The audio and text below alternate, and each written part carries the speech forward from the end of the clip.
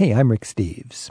For the last 15 years, our mission on Travel with Rick Steves has been to stoke your travel dreams and to share inspiring stories from every corner of our globe.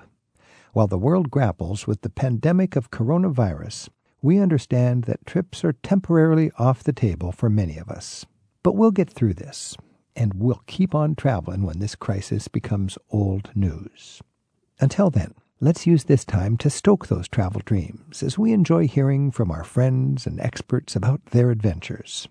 If this crisis teaches us anything, it's that we're all in this together, and it's important to get to know our neighbors. A long-distance hike in Europe can offer more than just getting away from it all. Coming up, Cassandra Overby helps you gear up for exploring one of the historical footpaths of Europe. It's actually about bringing people to the very best of civilization, the very best of history. Ancient Greece is fascinating, but so is getting acquainted with today's Greece. Guides from Athens tell us how much their city has improved with a youthful new energy. We do have a history, but those of us growing up and living in Greece, we also wish and hope for a future. And Christopher Woods recommends his favorite contemporary gardens around the world.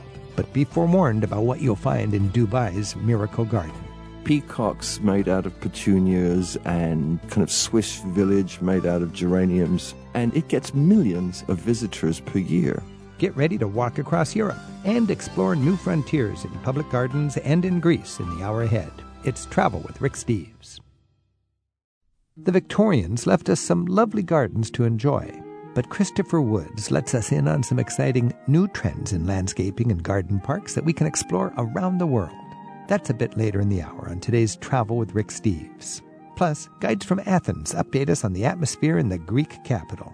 They'll recommend neighborhoods to explore where a youthful can-do attitude is helping revive the Greek economy. First, Cassandra Overby is back with more practical advice for planning a cultural hiking adventure on historic walking routes across Europe. Thanks for joining us, Cassandra. Thanks so much for having me. So Europe is kind of unique because it's got these very well-established major hikes that have an infrastructure, actually, and they have got a history. Tell us just briefly about the hiking infrastructure in Europe. I think it really helps to understand that unlike in the United States, where most trails are in wilderness, the trails in Europe have a totally different history that's not all about the wilderness. It's actually about bringing people to the very best of civilization, the very best of history. So you have trails that were built because people wanted to do pilgrimages. You have trails that were built because people needed trade routes. And you have trails that were built so people could go from village to village and even sell their wares. So this is something we have to remember. In the old days, a trail, if you had rush hour, it might have been on a trail. Right, because exactly. They didn't have paved roads. And this was the trail. I'll never forget being in Montenegro, in Kotor. And Montenegro is Black Mountain. That's what it is, literally. And there's this community, the historic, nation up on the top of the mountains. And from this fjord-like bay off the Adriatic, you have a switchback road. But next to that switchback road, you've got a faint little trail. And it's so evocative to me because it reminds me that 1,000 years ago, everybody had to get to Montenegro by hiking up that switchback trail. And you can do it today. Right. So you've got this history tied in with this nature, and you've got a love of getting out into the outdoors that Europeans have. So if you want to enjoy Europe on foot, of course, there's many different trails that you can sort through. But I want to talk just about the mechanics of this. First of all, you can take a tour or you can go on your own. If you take a tour as a hiker, what are your options? A lot of people want somebody to drive their gear or set up the hotels or have a naturalist to go with you and explain the flora and fauna. Right. So there are a few different options that I like to recommend to people. You do have the completely independent route, which is easy to do in Europe. It's easy to do that by yourself. But there are self-guided tours where companies will set you up with walking directions. They'll set you up with luggage transfer. They'll make all of your bookings for you, give you a map, and then you just go and you explore the trail by yourself. Or you can do fully guided trails.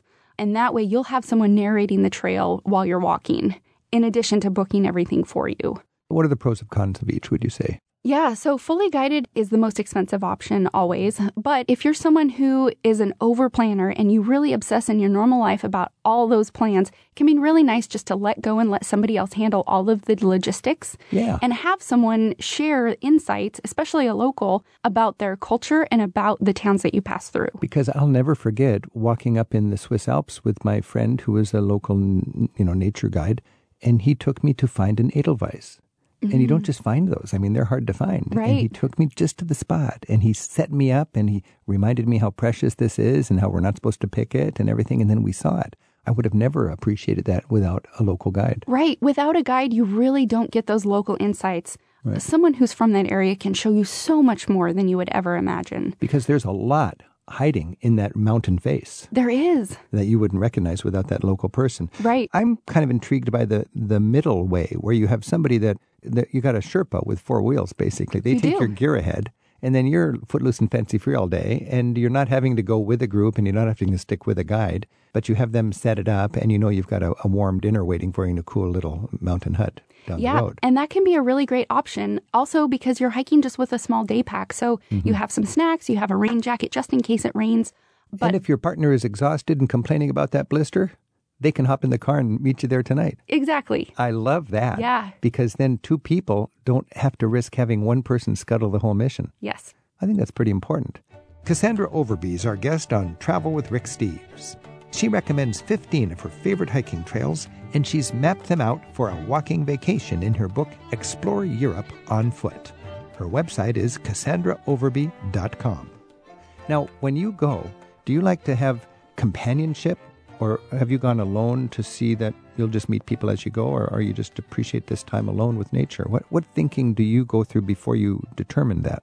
So I like to mix it up on all of my trips. So I did a lot of research trips for my book, and sometimes I had people join me, and that was really wonderful. Sometimes I did the hikes alone, which was great for really getting into an area and kind of losing my identity and losing myself and just kind of soaking everything in like a local.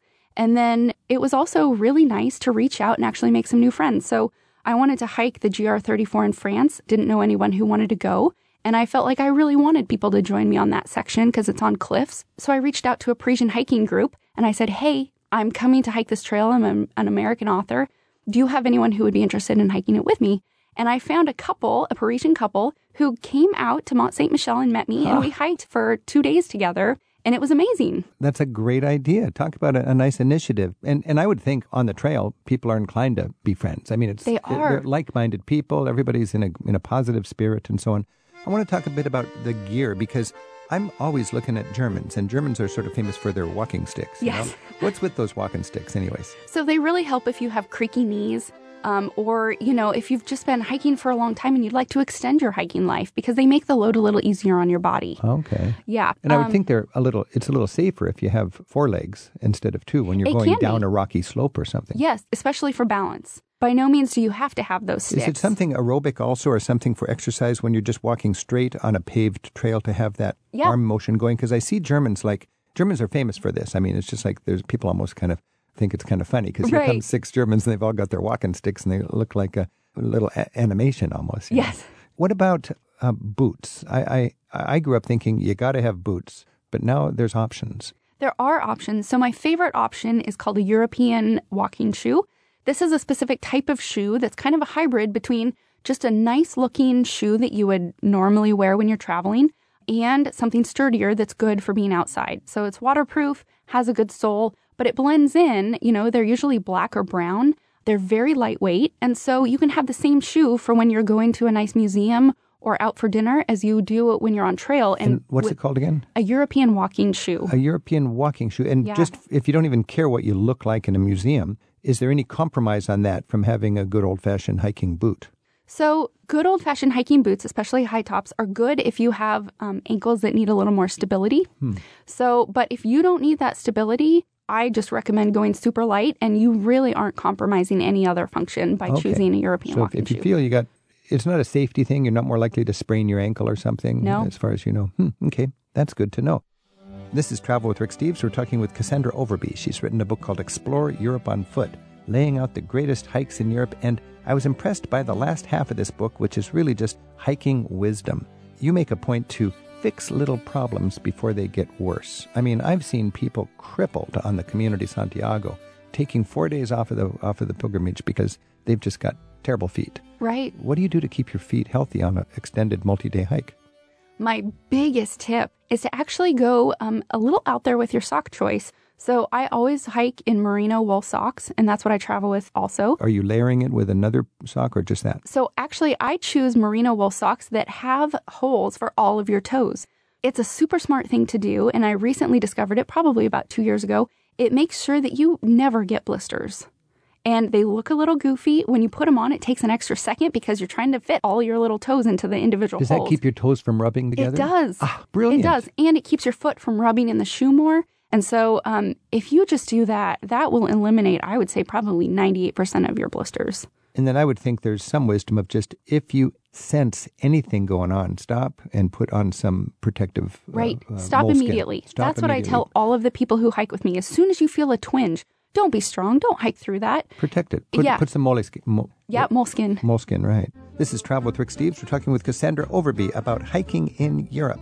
And there's a lot of high-tech gadgetry that people are relying on nowadays. What's the biggest innovation for you as far as confidence on the trail and so on?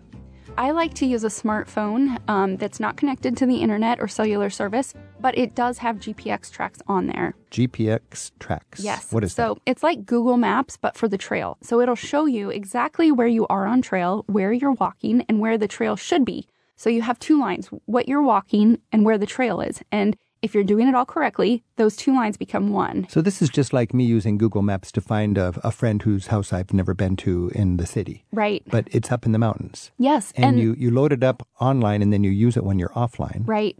And what does a hiker who's relying on that do to make sure they don't run out of battery? So I carry a spare battery with me that I plug into. And so your battery will drain faster when you're using the screen a lot. So I just keep it plugged into my spare battery and I'm good to go. What's your wisdom on the right kind of backpack? Ooh, I love backpack talk.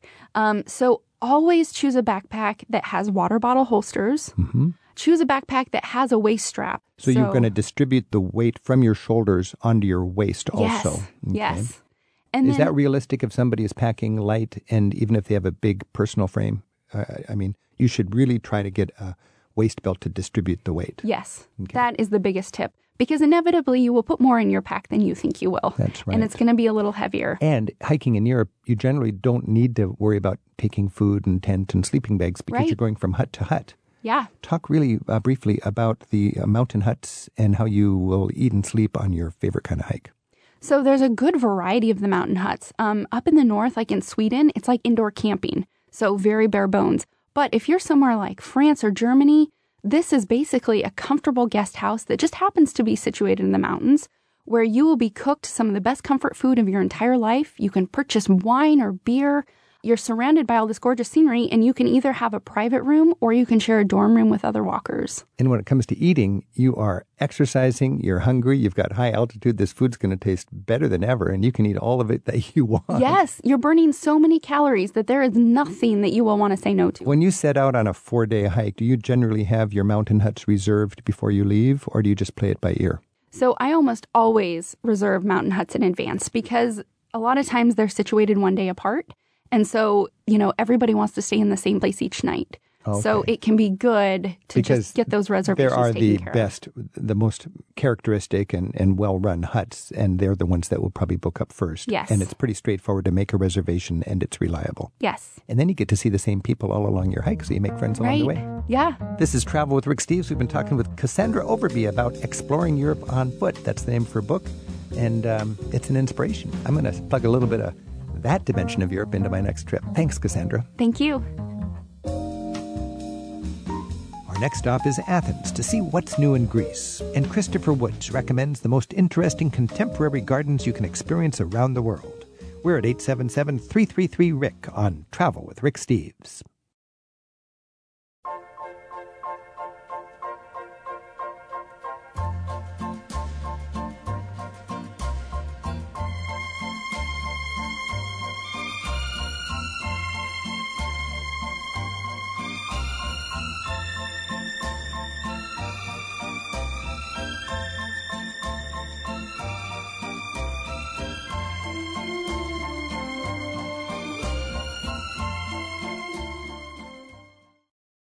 I'm Rick Steves.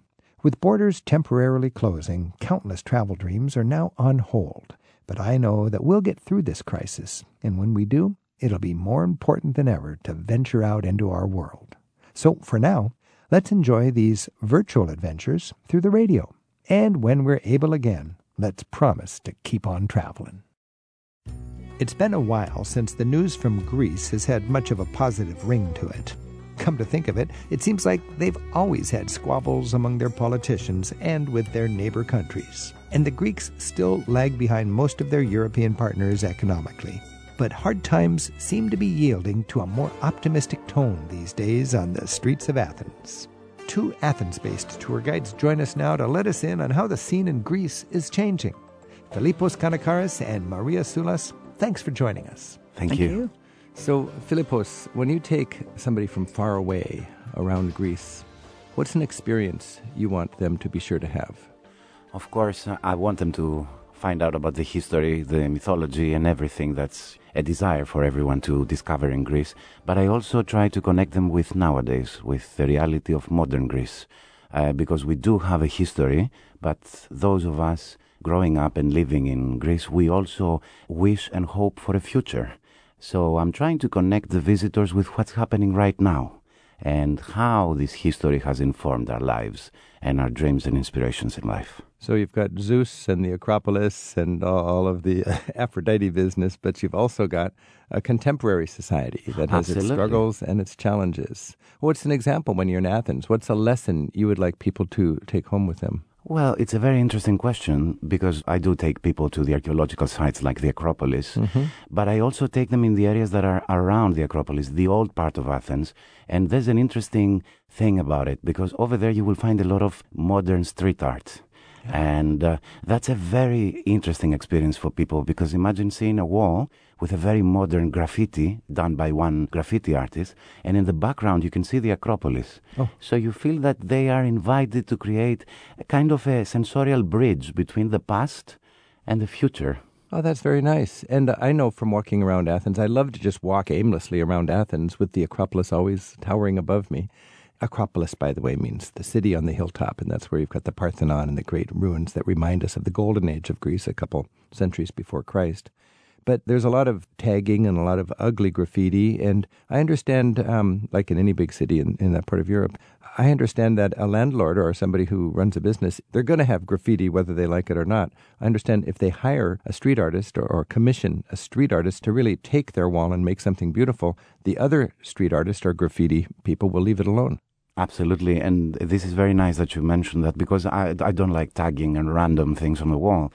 But the city of Athens started this effort around the 2004 Olympics, and they gathered some of the prominent, let's say, graffiti artists of the city of Athens, and they commissioned them to paint the walls, especially the sides of the estate buildings. Because nearby there's some areas that are a bit, not the richest areas in the city of Athens. You're talking about a neighborhood just a few blocks away from the Parliament building, I think that is famous for anarchists. Yes, that is the neighborhood of Exarchia. Exarchia. A very much misunderstood neighborhood of Athens. How is it misunderstood? Because, yes, it is a hub for the anarchists, but me growing up as a student, as a university student, it was also a spot where the free thinkers, the young people would go, and there's affordable cafes and restaurants and bars where you can go and exchange political views, discuss about things in a manner which is not necessarily marginal or aggressive or something like that. It's free. It's a free spirit. It's very, very free. And it's very convenient because if you want to go down and make some trouble, it's downhill on your scooter to the Parliament building. Exactly. And then you get all the TV cameras and the police and you can cause some problems and then you go back to your cafes and talk politics. Absolutely. We're practical in Greece. Now, Maria, when we're talking about these different neighborhoods, can you explain the top 2 or 3 neighborhoods that a visitor might want to be aware of? Definitely the Plaka. The Plaka is the old city, which is situated around the base of the Acropolis, one time the residential area of the city. In my understanding, that was essentially the city. The city, 200 correct. years ago, that's all there was this little community at the base of the Acropolis. Yeah. Today, the touristy zone with all the shops and the hotels and pedestrian only, and it's charming. Yes, it's beautiful. I mean, now it's been sort of reclaimed. So as you say, lovely shops and restaurants. But the wonderful thing is it's all interdispersed with the ancient ruins of the city. So you turn a corner and you have the Lysikratos monument. And as I said, lots of lovely restaurants and cafes and handicraft stores, souvenir shops. Ancient Greek and Roman Absolutely. ruins. Absolutely. Okay, so that's the touristy quarter. And then within a 10-minute walk from there, you've got a couple other quarters. Yeah, one of my favourite areas is an area known as Psiri. And I enjoy going there because it's Psiri, but it starts with P, right? P-S-I-R-R-I. Yeah, it was originally an area that was sort of populated by the refugees who came over from Asia Minor, but it's been reclaimed. We have a movement in Athens, youth-led, called Take Back Athens. And so this is an area where the youth have really taken it back, and you have wonderful buzz of young people in the cafes, and there are places that the skateboarders can hang out. There are sort of places that the graffiti artists hang out. And if you enjoy graffiti, it's easily one of the best places to go. And there are some amazing little pubs and cafes and diners that are bohemian. They're like ruin pubs or something where you go down, you step in this little door, almost no name, and you walk down a little tiny alley or a passage, and then you step into this. If Norman Rockwell was Greece and you lived today, it would be a Norman Rockwell Greek experience. Exactly. Wonderful diversity. I mean, it's fun. I mean, when I take groups down there and point out all the different things that are to do, and the first thing that usually hits people is, whoa, the graffiti. But when you take them around and show them, and it's, Americans sort of think graffiti. What is this is very important. And I got to admit, I do not like graffiti. No. Like Philippos was talking about it. If tagging moved into my neighborhood, I would join some committee, some action group to get rid of it, But it's a reality in so much of Europe. And I think if you live there, it's just like you can't complain about the weather. This is the way it is. You got graffiti everywhere. Yeah. And it's a reminder there's a different strata of people out there, and they're running around with spray cans after midnight, This is right. But it is an art form, and you can actually take a tour and learn from it and see it in a more constructive and positive kind of light. And then you're not hung up on that graffiti. It's important not to be hung up on it. This is Travel with Rick Steves. We're talking about Greece with two Greek tour guides, Maria Siolas and Philippos Kanakaris. Our phone number is 877-333-7425. Irene's calling from Delta in British Columbia. Irene, Hello. Thanks for the call. You're very welcome. What are your thoughts about getting off the beaten path and enjoying Athens? Have you been there? Well, I've only been there once, and it was like in 1972, so I'm sure a lot has changed. I know everybody does the Acropolis and Santorini and, the ones that everybody's talking about, but I was just wondering if the guides had some hidden gems either in Athens or on the islands that they would recommend that should not be missed. You picked off the things that everybody would know about and would want to see, the Acropolis in Athens and Santorini out in the Greek Isles. Let's leave Athens. Let's talk about the islands and also the Peloponnesian Peninsula, because you can have a lot of easy Greek thrills just a 2-hour drive south of Athens on the Peloponnesian Peninsula. But one way or another, we do want to have that quintessential Greek experience. Philippos, what are your favorites? First of all, thank you so much about this question, because this country is not just about Santorini and Mykonos. They're beautiful, but there's more to this country. Mm-hmm. And if you go to the Peloponnese, which is the area where my parents come from, first of all, in an hour and a half, you can be in one of the most quaint cities you will find in the country of Greece, Nafplion, the first capital of modern Greece. Nafplion. So this is a wonderful place, and what's exciting about it is that you see all the different parts of history, the different people that conquered this area, because Greece has been conquered by many. So you find ruins from the Venetians, you find the ruins from the Ottoman period, and also a short drive from there, you can visit two of the most exciting archaeological sites of this country, the mythical site of Mycenae, associated with the Trojan War, and the best preserved ancient Greek theater in the country, which is the Theater of Epidavros. So you can have an experience which encapsulates different aspects of going on holiday. From Nafplion, which is for me the most charming and just comfortable city I know of in Greece. I love Nafplion, and as you said, it's a springboard for some of the very best ancient sites. Epidavros is the famous theater. What century is Epidavros from? That's the 4th century BC. 4th century BC, and that seems old, but about 1,000 years before that, we have Mycenae. Exactly. And so it's always important to remember the Mycenaeans were as ancient and mysterious to the Greeks like Socrates and Plato as Socrates and Plato are to us. So it goes way, way back. And then not going so far back, but you can climb from Nafplion up 999 steps.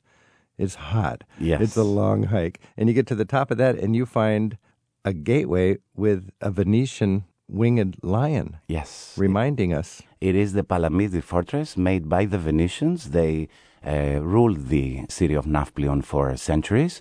And it is a very, very interesting sample of what this country is about. Different influences, different things that pushed the advancement of the arts, of philosophy and civilization. And the struggle for Greece to become independent modern Greece, as opposed to part of the Venetian Empire, part of the Ottomans or whatever.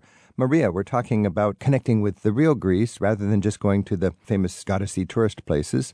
Yes, Mykonos is fine and Santorini is beautiful, but if you were going to go for a vacation in the Greek Isles, somebody who's lived in Athens most of your life, where would you go? Choosing a Greek island, so many, so diverse. One of the regions of the Aegean coastline, which is really coming to life now, are the Ionian Islands.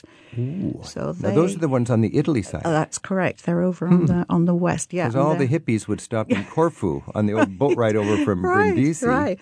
But you've got really pretty little islands, Paxos, Kefalonia, those kind of islands, and they're not as busy. Right. They're beautiful. They're green and lush, unlike the Cycladic Islands, which are sort of very barren. Right. And you can do a lot of charter boat facilities there. So you could charter. And these are called the Ionian Islands. Ionian Islands. There you go, Irene. A few ideas for your upcoming Greece trip? Thank you. We're exploring what's new in Greece with 2 Athens-based tour guides on Travel with Rick Steves.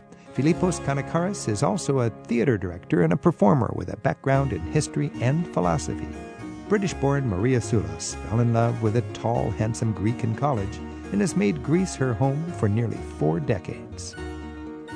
Edri is calling in from Washington, D.C. Edri, thanks for your call. Thank you for having me. First, just to let you know, I was in Greece this summer for my granddaughter's high school graduation gift.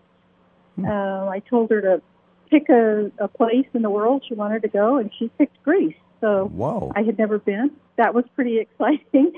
We went to Athens and Santorini, very traditional, and then we also went to Naxos. The comment earlier about Athens, I would really encourage people to obviously go to the Parthenon and those kind of places, but the parts of Athens that I fell in love with were the modern-day parts of Athens. You're never far away from antiquity, no matter where you are in the city. Right. We went to the fish market. We went to the street where all the spices are being sold. Yeah. We went to, I can't remember the name of the bread that everyone eats. You get from the street vendors. What is that bread? This is the kuluri. It's like a pretzel. Yes, that's it. Oh, the pretzel. That's nice. And we went to the bakery where they make it. We tried to see more than just the traditional tourist spots. And Edri, that was wonderful. What's interesting as I hear you talk, Edri, is it's not that tough to do. I mean, Athens is a huge city. 4 million people. I mean, nearly half of all the Greeks live in Athens these days. They say from the top of the Acropolis you can see half of all the people in Greece. Much of the city is just nondescript sprawl that wouldn't be of a lot of interest to a tourist. But in the center, with a half an hour walk, you can go from Syntagma Square in the capital. Behind that are some wonderful museums. Just to the left, you've got the anarchists in Exarchia. And then you can hike up to the Acropolis, and you've got the old placa at the base of that, and then Syri that Maria was talking about for the trendy sort of artsy area. And then the marketplace that you're talking about really is just a few blocks from there, and locals will know just where to go for their favorite souvlaki stand. Frankly, I used to just try to see the famous sites and get out, but I like Athens a lot more these days. It's got a personality, it's got a pride. It feels like it's come through different crises in the last decade, and there's a confidence in Athens. There's a celebration in Athens. I like it. Yeah, that's what we found in Athens, and that, I could look and see that for some people who maybe they haven't traveled outside of the United States often, or maybe they've only gone to London or something like that. But Athens, it has a tough exterior in some places, but just all sweethearts. Well, that's nice to hear. The people in the big city are sweethearts. And you said it has a kind of a tough exterior. It used to be just so overrun with traffic. I just remember when I went to Athens, my Kleenex would turn black just because it was so sooty. And now they've controlled the traffic. There's more pedestrian areas. It's remarkable what Athens has done. Edri, thanks for your call. Thank you. This is Travel with Rick Steves. We've been talking with Maria Soulas and Philippos Kanakaris. Maria, how do you see the changes happening in Athens? Oh, it's phenomenal. I mean, it really has changed in the last 5 years or so. Small things, really. Far more pedestrianised areas, far more tourist-friendly. We have a great infrastructure as far as getting around in the city, so people can leave their cars behind, use the metro systems. The Olympics were a turning point in a way for infrastructure. Yeah, absolutely. And you found yourself in a big economic hole from a debt point of view, but you certainly have good infrastructure now. You can move people around. And relatively good governance, it sounds like. Yeah. You can sense in Athens now there's a feeling of pride. Yes, we've really gone through some tough times and continue to go through tough times as far as the economy is concerned. But as I say, there is this sense in Athens with the people that they're taking back control of their city. They're taking pride in their city, not just their city, in their country in general. So that's important. And it's tough. It's tough on a lot of people, especially the poorer. You know, we're running at about a 26% unemployment. Right. Much higher with the youth between 18 and 26. It's closer to about 45%. So we've been singing happy little songs about Greece, but there is a serious challenge for the people who live there. Correct. But for a traveler, we're contributing. We're helping. I suppose the tourism industry welcomes people to come. Absolutely. Philippos, we've been talking about Athens and Greece and sort of the new vibe. What are your takeaways on that? Yes, we've been through a serious financial crisis, but what is really promising and what brings up hope in our lives is the fact that I felt, and I still feel, that there was a reshuffling in the cards of our lives. We started realizing that we need to change a lot of things and not cut ties with the past, because a thing that helped a lot the Greeks is the fact that there are strong bonds between the families. So that is the reason you don't see homeless people in Athens, because the family stepped in, they assisted, even if you had a distant cousin or an uncle or whatever relative. We stepped in, we assisted. And that is really good because it brought out again things that had been forgotten, caring about the others. That's why the city of Athens, as our lovely listener said, is inhabited by people that are very friendly, because the people realized again the importance of smile, the importance of caring, and also the importance of breaking out of uniformity and trying things on their own and being more individual. Why is Greece exciting now? Because a lot of younger people decided to open their own businesses. Nightlife, yes, there was always nightlife in Greece, as you really well know. But the thing is now they decided not to create a store which looks like the carbon copy of another store. That's why areas like Psyri are exciting. And that's what I love about the evening scene and the restaurant scene and the cafe scene. And in Athens, you just feel that positivity. That's very hopeful, that because of the crisis almost, the people have come together and they're working quite well for a good future, and certainly a warm welcome for travelers. Philippos Kanakaris and Maria Soulas, thank you so much for letting us better understand your beautiful country. Thank you. Thank you. We're taking a botanical tour of what's new in gardens around the world, next on Travel with Rick Steves. We're at 877-333-7425, or by email, it's radio@ricksteves.com. The classic Royal Kew Gardens near London gave Christopher Woods a solid start as a plant and garden expert. He transformed the Chanticleer Garden near Philadelphia into a romantic masterpiece before heading west to direct gardens in Santa Barbara, Mendocino, and Vancouver, BC. In a quest to see for himself what botanic beauty could mean in the 21st century, Christopher has traveled around the world. He shares the stories of dozens of extraordinary outdoor havens in his book, Garden List. Christopher, welcome back to Travel with Rick Steves. Thank you. It's my pleasure to be here. So in your book, you cover all the continents, dozens of countries. You chose 50 gardens. How did you go about researching all these gardens, and how did you decide which gardens made the cut? Once I'd had a conversation with my publisher, who sounded marginally interested at the time, I put something together. I put a 4-page proposal together, and I realized that was far too weak.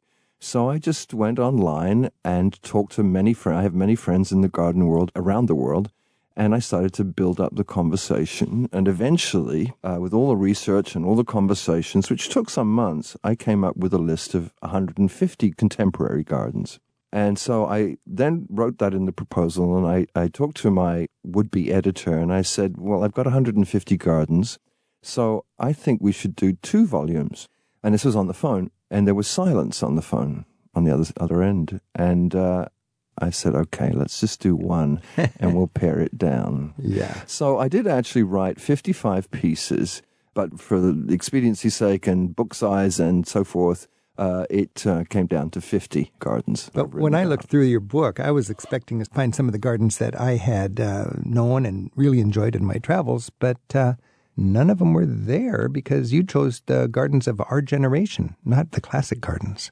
Oh, and that was a very conscious choice. It's a book about contemporary gardens. And that's something that we can factor in to our travels if we want to see what's going on. Now, one thing that came out of your book is gardeners are they can be like chefs almost, where they have a reputation and people are paying attention to what they're doing. And how is a gardener like a artistic phenom? Well, I think the chef connection is very true. And there are, as in the world of cooking, I mean, it's an assembly. Gardens, it's as if you take the menu, you make the menu, and you put it together, and you stir it and shake it and spice it and so forth. And then you present it as if it were a meal on a table, and especially in public gardens. And there it is. And so the gardeners, the great creative gardeners of the world, both past and present, are very much like chefs. Mm-hmm. A garden can be a work of art, just like the more conventional things we think about art. Paintings and statues are works of art. How about the cultural differences? Asian, American, British, European. What cultural differences do you find today, or is there a globalization that is sort of beyond that now? Well, of course, there's a homogenization of culture wherever you go. As you know, we get on the same kinds of planes and we get in the same kinds of taxis and we stay in the same types of hotels. But then we get out and we walk outside wherever we are and we go to the market. And whether it's a market in Morocco or a market in New York, that's where you start to see the differences in the way people behave, the way people gather their food, cook their food, the way families gather together. One of the examples, I think, that I quote in my book about cultural differences is I was in Oman, the country of the Sultanate of Oman, and I went with a young ethnobotanist up into the mountains, and I met with 3 elderly men, and we sat. They invited me into their house, and so I took off my shoes and sat on a little carpet, and there was a conversation in Arabic, which I don't speak, about lentils. And apparently a farmer 2 mountains away had a specific type of lentil that had not been seen in cultivation for many, many years. And this was a great, great conversation. And the ethnobotanist was very excited and wanted to collect the lentil for the Oman Botanical Garden. Meanwhile, one of the men is peeling oranges for me and feeding me, knowing that I'm a foreign kind of idiot, and grapes and figs and so forth. The conversation could have been 2,000 years old. And I was transported back 2,000 years, even though I'd been transported, truly, literally, in a brand new SUV. And then one of the old men pulled out a phone, a cell phone. It was the oldest cell phone I'd ever seen, and it was surrounded by duct tape. And there was a conversation going on with the farmer with the lentils. And the kind of whole combination of ancient history and contemporary society with these men sitting in the mahilis, the men's room of the house, it spanned centuries. We were all human beings, but the cultural differences were profound, and it was one of the best days of my life. That is a perfect example of how travel can connect you with worlds that you wouldn't even know exist if you didn't get away from your home and out of your comfort zone. This is Travel with Rick Steves. We're talking with Christopher Woods, and his book is Garden Lust, a botanical tour of the world's best new gardens. Now, Christopher, you went all around the world and you narrowed it down to 50 favorite gardens. Let's just quickly give me a sampling of a garden that really struck you as worth knowing about in Asia, for example. I really liked the Tokachi Millennium Forest, which is in Hokkaido. It was designed partly by an well-known English garden designer, Dan Pearson. And it had this interesting combination of kind of Zen Japanese. There were some landforms, big landforms that were fascinating, particularly as it was frosty the morning that I was there. And then there's a herbaceous border that is a bit like the one that you would find in southern England. and then a Japanese tea house. And it was a very interesting combination of kind of European and Japanese imagery together. I just thought it was a really extraordinary question about what is a sense of place. I found that to be delightful. Take us to the Arab world or Africa. What struck you there in your travels? The Miracle Garden, which is one of the most wonderfully appalling places I've ever been. It's 45 million petunias and geraniums in Dubai. And as you well know, Dubai is a desert and the temperature gets to be abominable. And one person basically has created this enormous garden with peacocks made out of petunias and a whole village of a kind of Swiss village made out of geraniums and petunias. And it's the opposite of what attracts me. But it gets millions and millions of visitors per year. I was going to say, it sounds like the Mall of the Americas for gardening. It is, in a way. But why I included it was that it gets millions of visitors, and all of them, except me, were taking selfies. Right. It's extraordinarily popular. I cannot discount the popularity of a garden, even though it's not one that I personally would want anything to do with. Especially in an arid land like that, to be so lush. Well, there's another garden, and actually not far away, Al Barari, which is a private estate with lots of large houses and so forth, where they're doing serious work on planting and recirculating of water, including black water, and they have lowered the temperature by 3 degrees centigrade using these systems. And there's a lot of work going on in desert communities on how to mitigate increasing heat and how to recirculate sparse resources such as water. So there's some very intelligent things. That's relating to climate-smart agriculture, climate-smart gardening, and mitigation when it comes to carbon problems and global warming is tied in with forestry and gardens. Take us to Europe. What's a new garden in Europe that we should be aware of? I can choose two. One is the Garden of Stone in Peratallada in Spain, which is north of Barcelona, which is actually an ancient place. Essentially, it's a church and a courtyard that's 10th century, but it's being remodeled and modernized to be a museum. There's a guest house and it'll be an event center and a small event center. What I liked about it was very simple. It's basically one olive and a few other trees. But it's a very modern, and the travertine marble is cut precisely by laser cuts, and there's a swimming pool, and it's very kind of hip and groovy and so forth. But you put your cheek against one of the stones that make the cathedral there, the church there, and you can almost feel the 1,000 years worth of history. And I found that to be a greatly romantic, sensual experience. And again, I go back between the modern and the past, and the two connect. But I liked very much a very modern garden, which is the Parc Clichy it's actually Martin Luther King Park in Paris, Parc Clichy-Batignolles, which is a whole new area. It was a large railroad yard, an assembly yard. And there are buildings going up, housing going up. I think it's going to be the new center of the judicial court system in Paris. And it's a wonderful open park, and it's when you live in apartment buildings, where are you going to assemble? And so this is a place where I saw in the corner were a group of Muslim women with their children chatting away. There were lovers, I say in the book, young lovers on the hillside telling lies to each other. There were lawyers sitting down telling even more lies to each other. And there was a young man, I stopped and listened to him.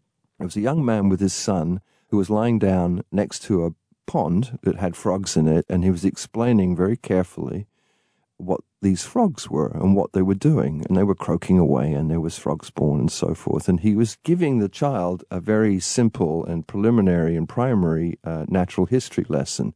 And I thought that the park caters to all the needs of all the types of people in that area of Paris. It's a beautiful, and that was particularly important. Part of that urban environment. Chris Woods is the author of Garden Lust. It's a beautifully photographed guide to 50 of the world's most interesting contemporary gardens. He posts photos and musings on plants, gardens, and his travels at urbanehorticulture.org. Our phone number is 877-333-7425. You can email us at radio@ricksteves.com. And Olga's calling from Vancouver in Washington State. Olga, thanks for your call. Oh, hello, Rick and Christopher. Thank you for taking my call. You bet. Do you have a comment for Christopher or some thoughts on gardens? Yes. My favorite garden is in Giverny, France. It's Monet's garden. To me, the paintings that Monet created, they come to life. The water lilies, the bridges, the flowers, his home, they go from impressionistic to realistic. To me, almost all the senses are awakened: sight, smell, touch, and sound. And I've gone there 3 times in 2 different seasons, so I really enjoy going there, and I hope to go back again. I think the philosophy of Monet was to enjoy it in different seasons and with different light in the morning, in the dusk, and so on. Christopher, what are your thoughts about Giverny? Well, I've been to Giverny many times. What I find fascinating about Giverny is compare it with the paintings at the museum, the large water lily paintings. And we know that Monet's eyesight was very poor when he was painting these water lilies. So the paintings themselves have a softness about them, and they are an impression of water lilies. They're not a documentation of water lilies. So in many ways, the paintings are much more romantic because of the softness than the actual water lilies growing in the garden. But to see those paintings and then go to the garden and see that bridge and make those connections between one of the great pieces of art in the world and the living art of the garden is a huge experience, and I've enjoyed it immensely and regard that garden very highly. And it's just so romantic to me to think of the painter losing his eyesight, dedicating the last years of his life to building this amazing garden. The gift shop was actually his studio where he painted these. And I would think the way to cap your visit to Giverny is to go to the Orangerie in Paris, which was designed by Monet to show off his water lilies. And in a sense, going to the Orangerie is like going to a garden, seeing it through, I guess, the artistic genius of the painter Monet. Absolutely. That's so beautiful. Olga, did you go to the Orangerie in Paris after your visit to Giverny? Yes. Well, I did it in reverse. I went there first. I just love putting those together, though. Thanks for your call, Olga. Thank you. And we have an email from Claire in Vancouver, Canada. And Claire writes, one of my favorite travel experiences has been touring public and private gardens during open garden days in the Netherlands. The Dutch clearly love their gardens, and it's always a treat to see not only the beautiful spaces they've created, but to get a glimpse of the private homes and an idea of how people live in these places and appreciate their gardens. Do you know anything about that, Christopher? Well, I do. I mean, I wrote about actually an American woman who has designed gardens in the Netherlands for many years. Her name is Carrie Preston. And she took me on a 3-day tour of the gardens that she did. And they were all very small residential gardens. They weren't the palaces and the public parks that one can easily go to, but these were private houses. You know, most houses in the Netherlands, are tiny. And their backyards are tiny, and that requires great skill, a great kind of mathematical consciousness, but also a kind of intimacy, a much stronger intimacy with the homeowner than one would have if you were designing a big landscape. And I wrote about that, and I found that fascinating, that trying to change the shape of a really tiny space is extraordinarily difficult, and I think Carrie has done an extraordinarily successful job in doing so. You know, reading your book, Garden Lust, and I just want to remind people this is Garden Lust, a botanical tour of the world's best new gardens by Christopher Woods. I'm inspired to make a point to get more out of the gardens that you encounter when you travel. Let's close out with just take me on a stroll for a moment through a bit of a garden that really resonated with you. And tell me what you're experiencing. You mentioned it's like a favorite sweater sometimes. You know, walk me through this garden and give me a sense of the wonder. It's actually one in America, and it's the Naples Botanical Garden in Florida.